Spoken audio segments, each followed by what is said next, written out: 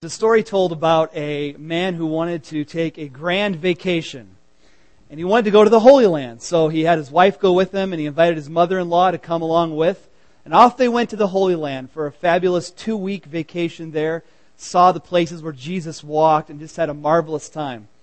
Well, tragedy struck, and his mother-in-law passed away while they were over there. And so he had to figure out how they were going to do the burial. And so he was talking to a Jewish undertaker, and he said, what are my options here? And he said, well, we can do the burial, a beautiful service and burial for about $150 right here in the Holy Land. It'd be wonderful.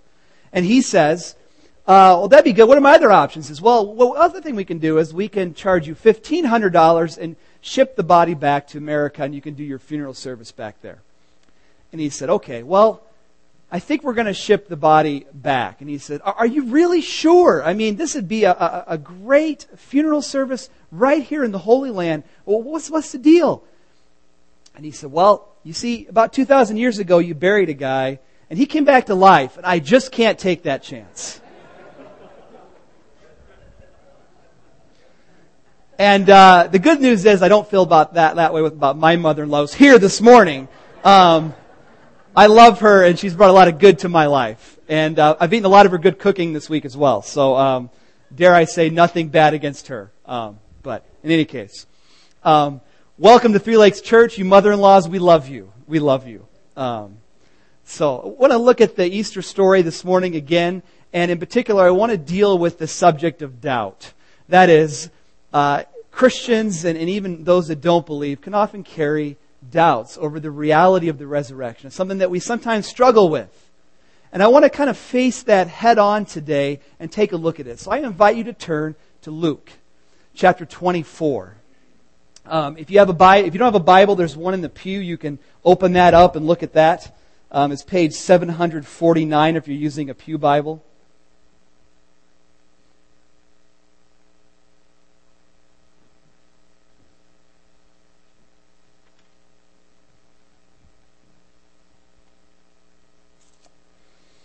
You all know the story about Jesus walking on the road to Emmaus, and he shows up with these 2 disciples who are just talking to him and didn't really know who he was, but he had already risen from the dead, and they'd been talking for a while, and at some point later in the day when they broke bread, they realized this is really Jesus.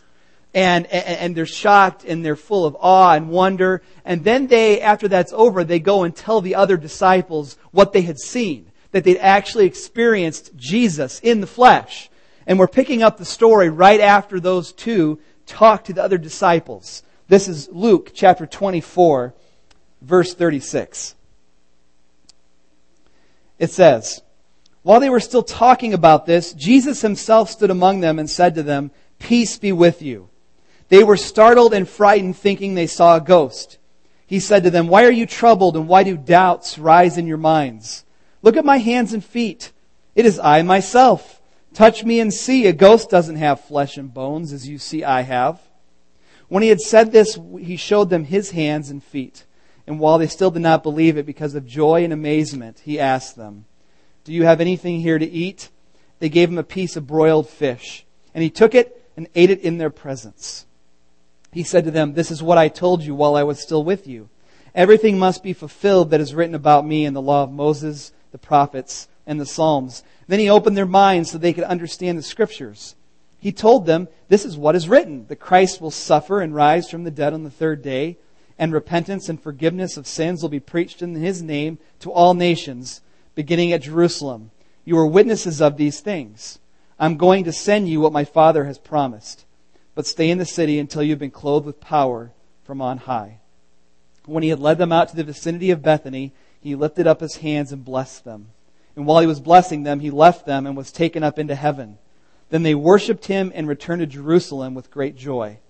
And they stayed continually at the temple, praising God.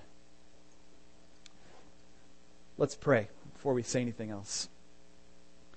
Jesus, today we just want to understand your word.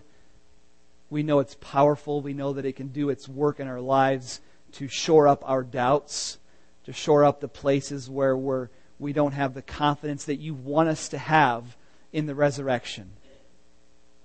And so I pray that your word would do its work and that I be faithful to preach it as I should.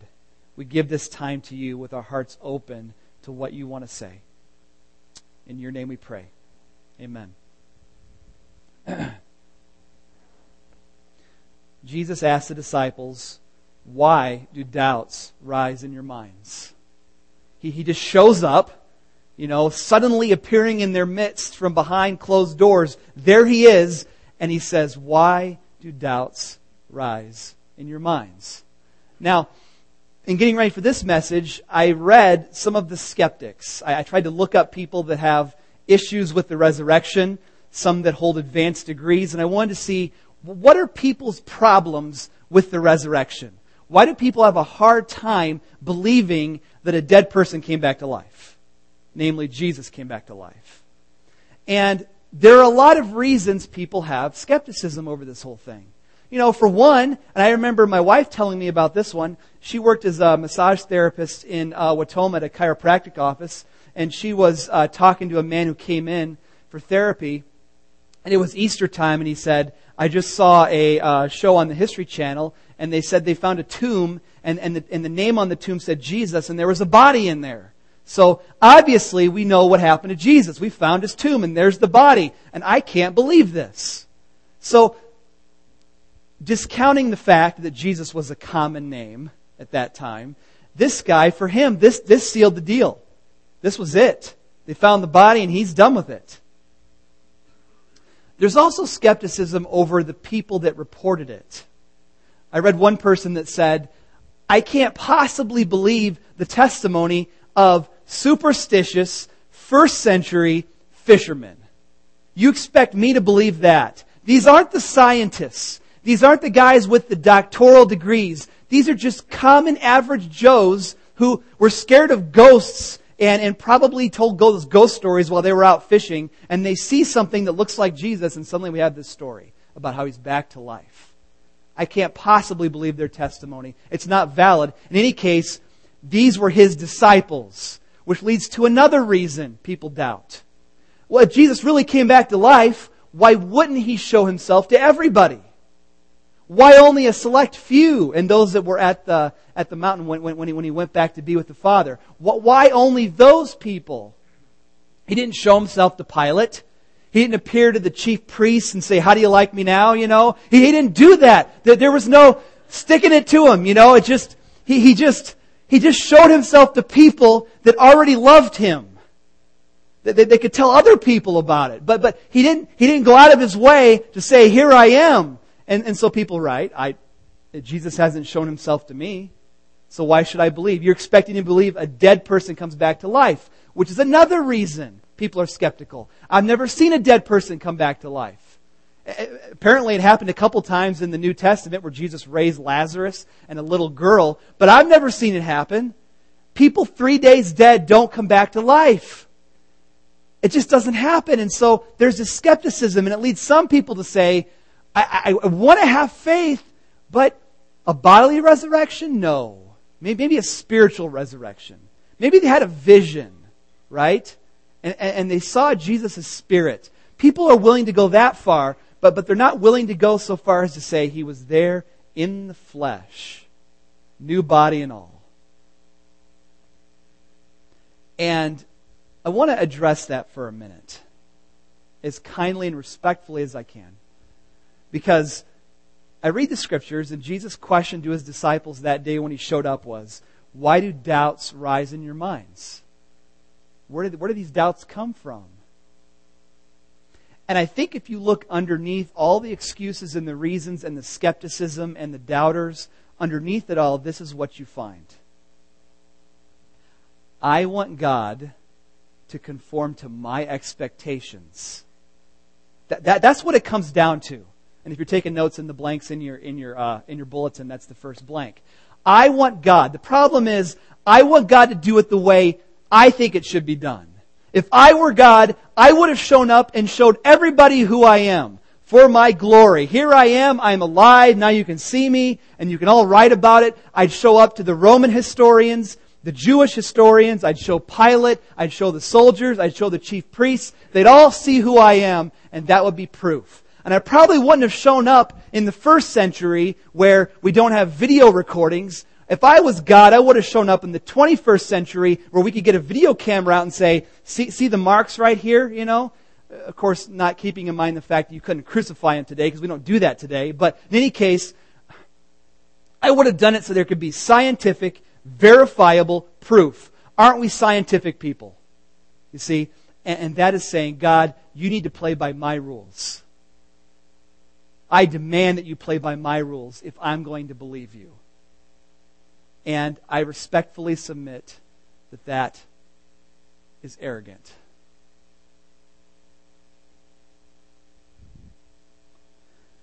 When I worked in Chicago, I was going to Moody Bible Institute, working on my bachelor's degree.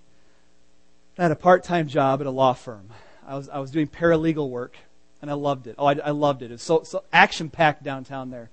And often what I would do, around 4 o'clock, I had to make sure all the different legal documents were delivered to whatever law office needed them downtown, whatever judge needed it. So often I was walking into the judge's chambers, maybe not necessarily in his chambers where he sits, but outside the chambers where the secretary would do her work. And I would deliver documents. And so I remember I was at the Daily Center one day, downtown Chicago, delivering documents. And I walked up and I walked past, there's kind of an outer clerk that lets you into the back area of the building. And then you have the judge's secretary, and then the judge's chambers are right next to that. And so I walked in where the judge's secretary would sit. It was about 4:30, so that's about closing time for the Daily Center downtown there. And the secretary was not there. And so I did what I always did when the secretary's not there. I left it on her desk, and she would take it from there and give it to the judge. You don't walk into the judge's chambers and approach him. You just don't do that. You give it to the secretary. So I did. And she wasn't there, so I left it on her desk. And I was walking down the hallway, this long hallway to get out of that area of the Daily Center, and I hear this voice behind me. It's an angry voice. Young man, stop where you are. And I'm kind of like, I turn around. It's the judge. The judge is in the hallway and he's mad at me. He's like, come back here right now. And so I turned around. Please don't throw me in jail, right? I walked back and what did I do? And he says, you don't just go leaving things around for other people and walking away. You don't just put things on people's desks and then walk out of the room. And I said, I'm so sorry. And so he hands me the package that I was delivering. His name is on the package, okay? The judge's name that I'm speaking to is on this package. He says, I am not accepting this. What am I going to do? I mean, how am I going to get you to accept it? He didn't tell me that. He just told me to go home, And so I did. And with my tail between my legs, I went back to the law office and I walked in and I said, I got chewed out by the judge, And they said, well, who was it? And I said the judge's name. And they said, oh, well, this judge has a different set of rules for how you deliver things. Well, that's fine, now that I know that. But what was I supposed to do? And he said, well, you have to talk to the secretary, and they have to sign in the package. She has to literally sign it in, you give it to her, and then it's done. That would have been nice to know before I got chewed out. But I say all that to say, I'm not going to go back to the judge and write him a nasty letter and say, why are you the only judge in the Daily Center that does it this way? I can't do that. I abide by his rules because he has the office, he's the judge, and I submit to the way he wants to do things. And if he wants to yell at me, he can yell at me. I got to do it his way. That was clear. And how much more when we approach God and we say, God, you should have done it this way. You should have shown yourself to me. I want a vision, or I want a dream that it's real. I want better evidence than what you've given me in the Bible. I can't trust those fishermen. You're talking to the judge here. You're talking to the Creator. And you're saying, you're not doing it my way. He doesn't care. He's God. He's God. And He makes the rules. What are His rules then? Now that our tails are tucked between our legs and we're back going, okay, well what are the rules? Let me give you a couple verses that show you the rules. John 20:29. And Jesus told him, because you've seen me, you've believed. Blessed are those who have not seen and yet believed. He's talking to Thomas. We call him Doubting Thomas, right? unfortunately. But he says, Thomas, you can see the scars in my hands and in my feet. This is really me. And then he says, and then Thomas says, my Lord and my God. Thomas believes, right? And then Jesus says to him, because you've seen me, you believed. But blessed are those who have not seen and have yet believed. Jesus is pleased by faith, not by the sight of knowing that it's real. It's better to have the faith. And that leads us to Hebrews. Next verse you could put up there. Hebrews 11:6. Without faith, it's impossible to please God, because anyone who comes to Him must believe that He exists and that He rewards those who earnestly seek Him. It doesn't please God to have Jesus show up here on Sunday morning and say, see, it's real. It doesn't please Him to do that. He wants you to have faith. And if you see it, you don't have to have faith. You don't have to have faith if you see it.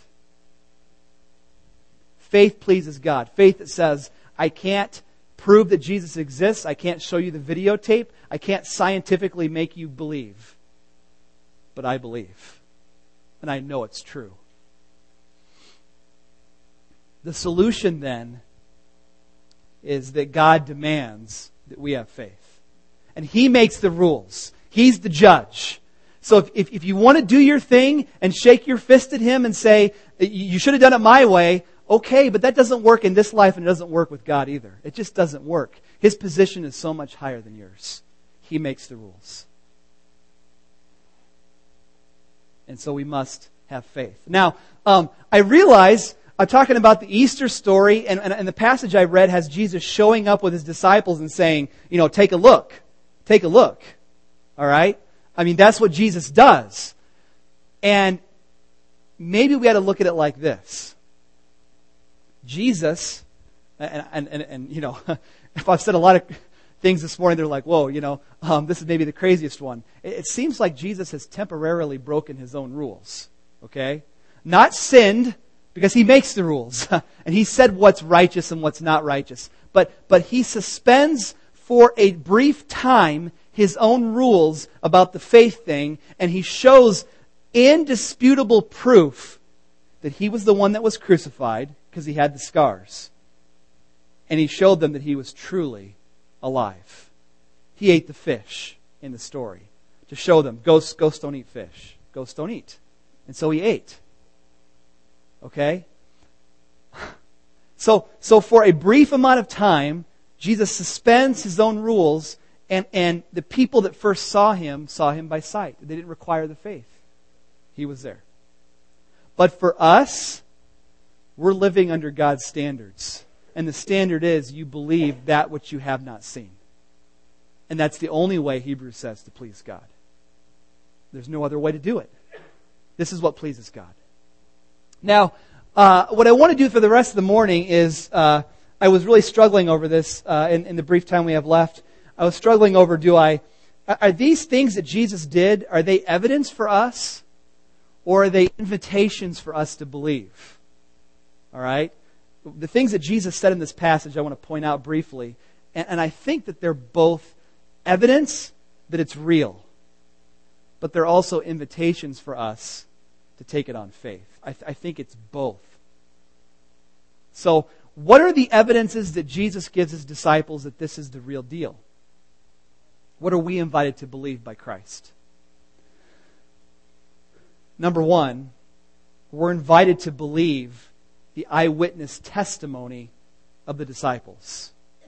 We're invited to believe the eyewitness testimony of the disciples. Look at 39 again with me. Jesus says, look at my hands and feet. It's I myself. Jesus loves saying that, by the way. It's me. Don't be afraid. It's me. It's I myself.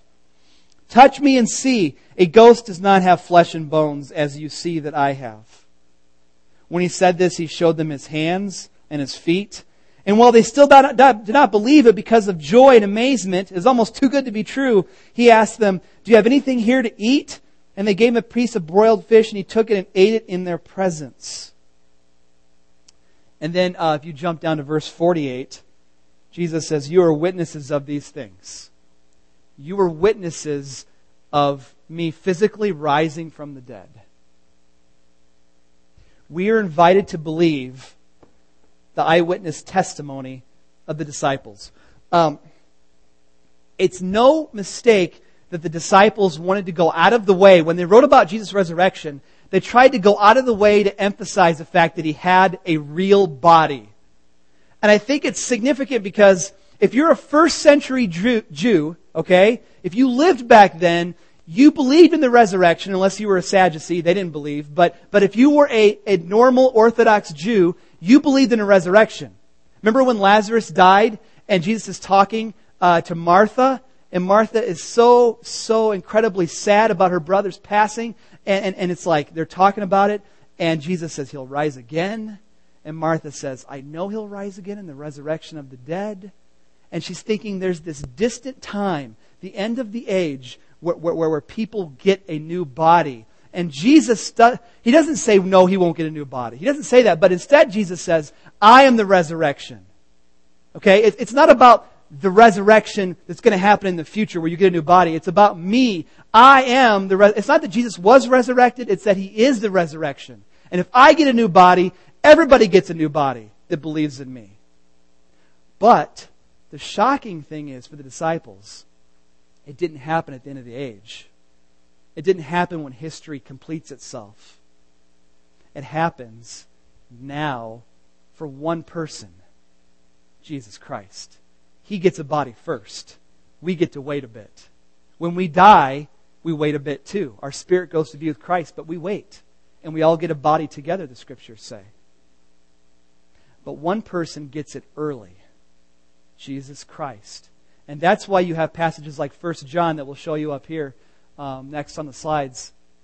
You have passages like 1 John where John's writing, that which was from the beginning, which we have heard, which we have seen with our eyes, which we have looked at and our hands have touched, this we proclaim concerning the word of life. Okay, he's like, I just want you to hear it, that we saw him, we heard him, we touched him. We used our physical senses to see that there was a physical body in front of us. They emphasized that fact. One time I was traveling home with Christy, and I think Derek was just a baby, and we were driving home, and I don't think I've ever been so scared in my life. I pulled into the driveway, and it was at night, and I thought I saw a person standing in my window. Okay, and I was kind of shocked, and I was like, "Did you see that?" She didn't see it, but I thought I saw it. You know, what's someone standing in my window for? You know, and so Christy didn't get out of the car. I don't blame her. You know, but I went in alone. And I remember walking in the door. If there's somebody in here, I need like a club or something, right? You know, I don't remember. I found something in the doorway. I think it was like an umbrella or something, and I got my umbrella. You know, I do some damage with this thing. And if he's rainy, then I've got him. But you know, I don't know. And so I got my umbrella, and I'm looking through the house, flipping on the lights. You know, looking all around. I don't see anything. So I come out and tell Christy it's all clear. But, you know, even after you think you see something, there's a little bit of nerves, you know, after that. You know, you're like, oh, I'm kind of silly, but still, it felt kind of real, you know. And then I remember we went to bed that night, and I heard this clicking sound. It was this clicking, like click, click, click, click, click. And then it stopped, and I'm kind of like, this is no good, you know. This is not good. I'm a grown man, right? And this is scaring me. And then I heard the clicking again, click, click, click, click, click. And then I lay there for a few minutes. And then it was like, click, click, click, boom, you know.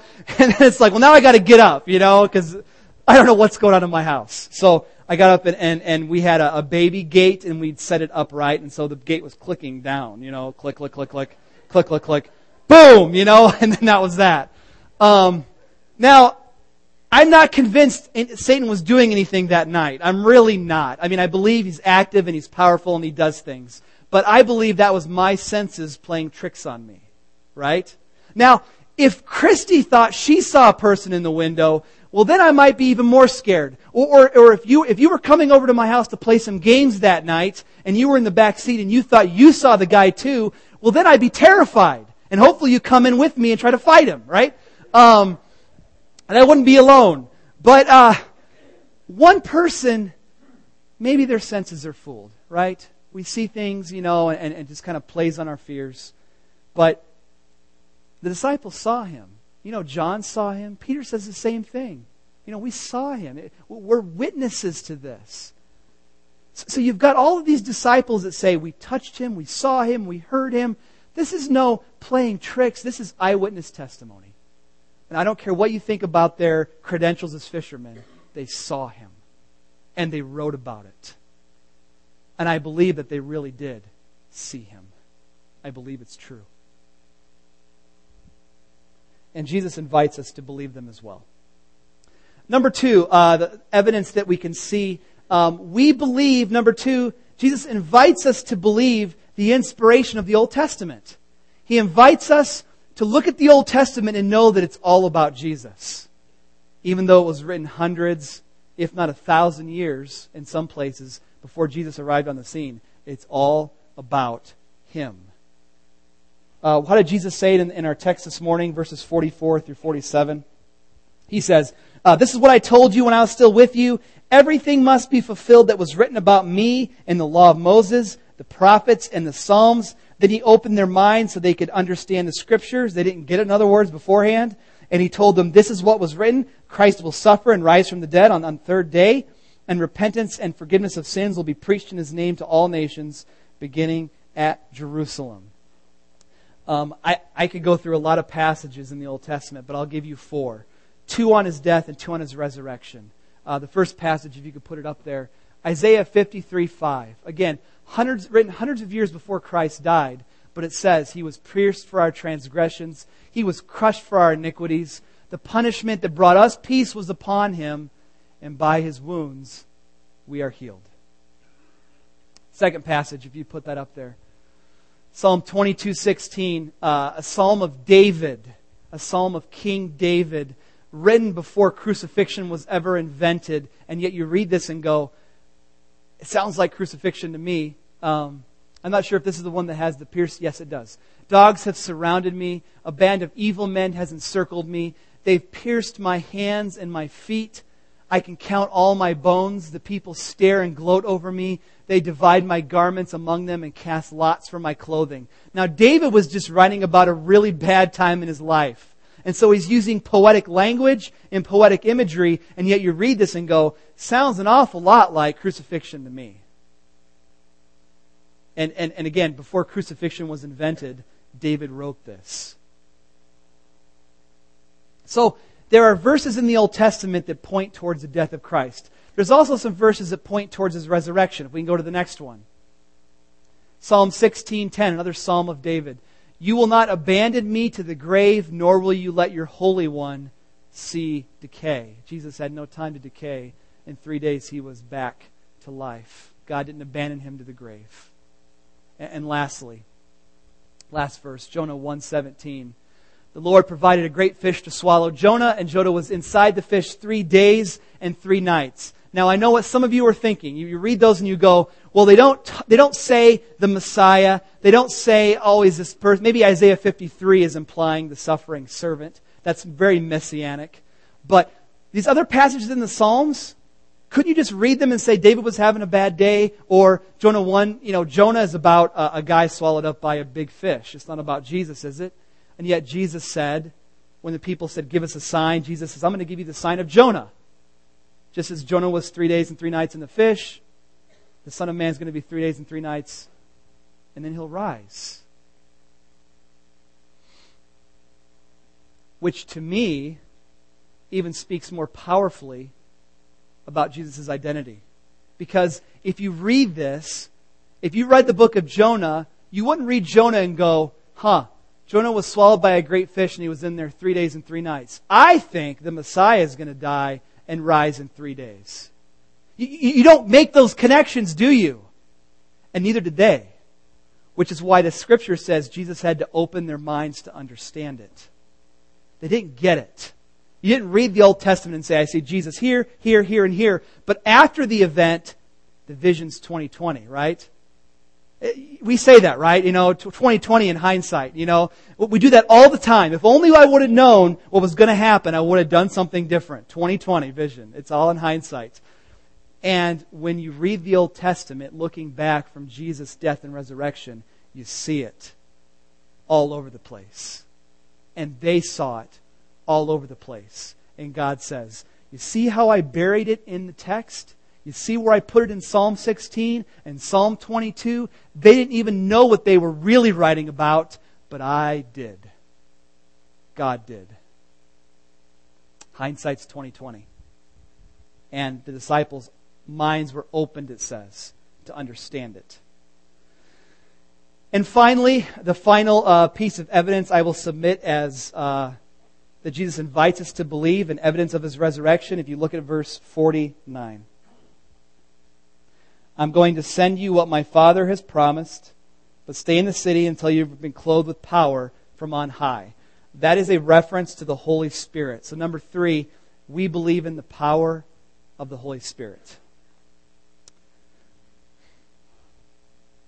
What is the evidence for resurrection today? It's the resurrected lives of the church. That's it. One of the main evidences that this is real and that Jesus rose from the dead is you and me. This is the way Paul says it in Corinthians, if we could put that up. He says, you yourselves are our letter written on our hearts, known and read by everyone. You show that you are a letter from Christ, the result of our ministry, written not with ink, but with the Spirit of the living God, not on tablets of stone, but on tablets of human hearts. It pleased God that when you put your faith in Him, even though you've never seen Jesus personally, that He would give you His Spirit. His Spirit would live in you. And then that would be evidence to everyone around you that this is real. That would be the proof. That would be the letter. People say, if Jesus showed Himself to me, I'd believe. But what Jesus says, I want to show you my people. I want to show you the church. And they better look different from the rest of the world. Because that's the evidence I want you to see.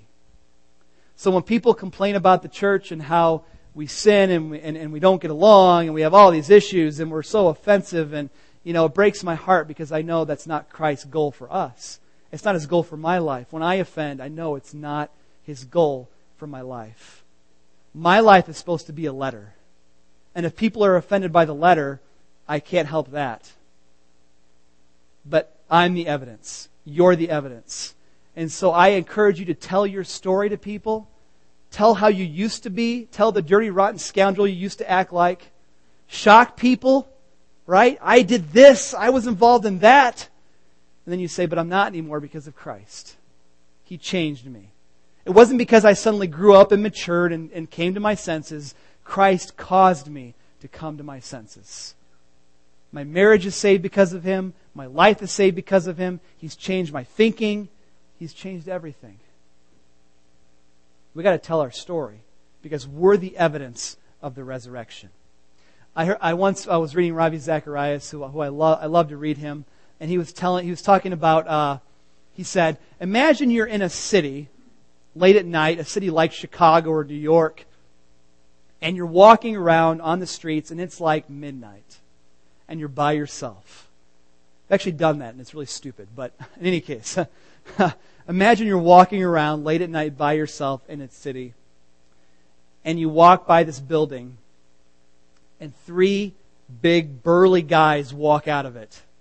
Big beards, tattoos, and you're walking right towards them. You're terrified. And now imagine you see that they have Bibles in their hands and they just came from Bible study. How do you feel? Well, a lot better, a lot better. A lot better. And his point, Zacharias is a deep thinker, but his point, I just love it. It's just that Christians should be different, and we are different. And you could take a scary-looking person and put a Bible in their hand and know that they've been changed forever, and they're a new creation now in Christ. That's the evidence. That's the evidence. And some of you have that story. You come up to me and tell me how you used to be. And I love hearing it. I don't like hearing that you've been scarred by sin in some ways in the past, but I love hearing that Christ has changed you. I love hearing it. We are the evidence. We are it. We believe in the power of the Holy Spirit. So I invite you this morning, I want to close with this. It pleases Christ that you have faith.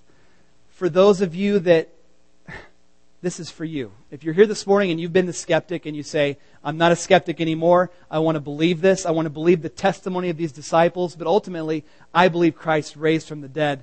We invite you to believe that this morning. If I got everybody bow their heads and close their eyes now. If that's you and you're saying, I need to be forgiven of my sins, I want this new life, I want to be able to look back years from now and see all of the changes that Christ has brought to my life, I want to believe the resurrection this morning. If that's you and you want to do that for the first time, I invite you to look up at me and make eye contact, and we will pray together this morning. If that's you, let's pray together. Anyone else? Anyone else this morning that wants to do that? All right.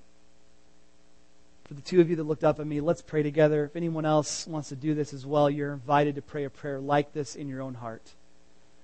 Jesus, I know that I've done many things wrong. And maybe I've been the one that demanded you meet my evidence, my criteria.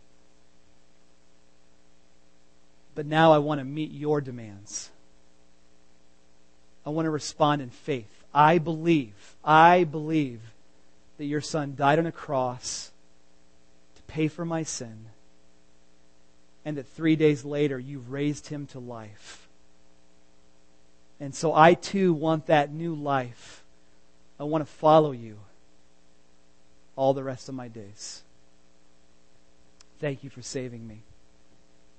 In your name I pray. Amen.